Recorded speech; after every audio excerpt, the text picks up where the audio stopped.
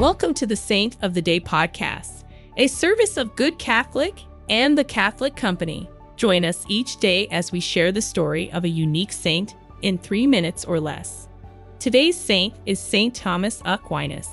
Saint Thomas Aquinas, who lived from 1225 to 1274, was born into a wealthy and noble family in Italy. He was the pious and brilliant son of an earl, and a lucrative future was planned for him. When Thomas set off to enter the newly founded Dominican order to be a poor mendicant friar, his mother held him prisoner in the family castle in order to dissuade him. His brothers tried to destroy his purity, and thus his vocation, by tempting him with a prostitute. However, Thomas resisted and turned to God for help. As a result, angels were sent to guard and preserve his chastity. This long ordeal only reinforced his vocation, and eventually he escaped and joined the Dominicans. He was ordained to the priesthood and went on to become a famed professor and prolific writer.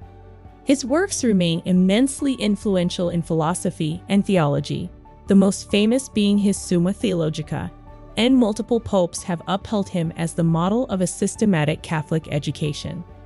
Saint Thomas Aquinas is the foremost doctor of the Catholic Church, known as the Angelic Doctor for his purity of mind and body and remarkable intelligence. Saint Thomas Aquinas is the patron of schools and universities, students, philosophers, theologians, apologists, academics, and chastity. His feast day is January 28th.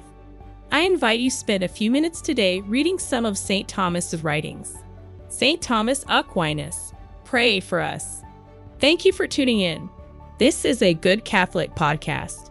If you liked what you heard, check us out at goodcatholic.com and make sure to subscribe to our YouTube channel.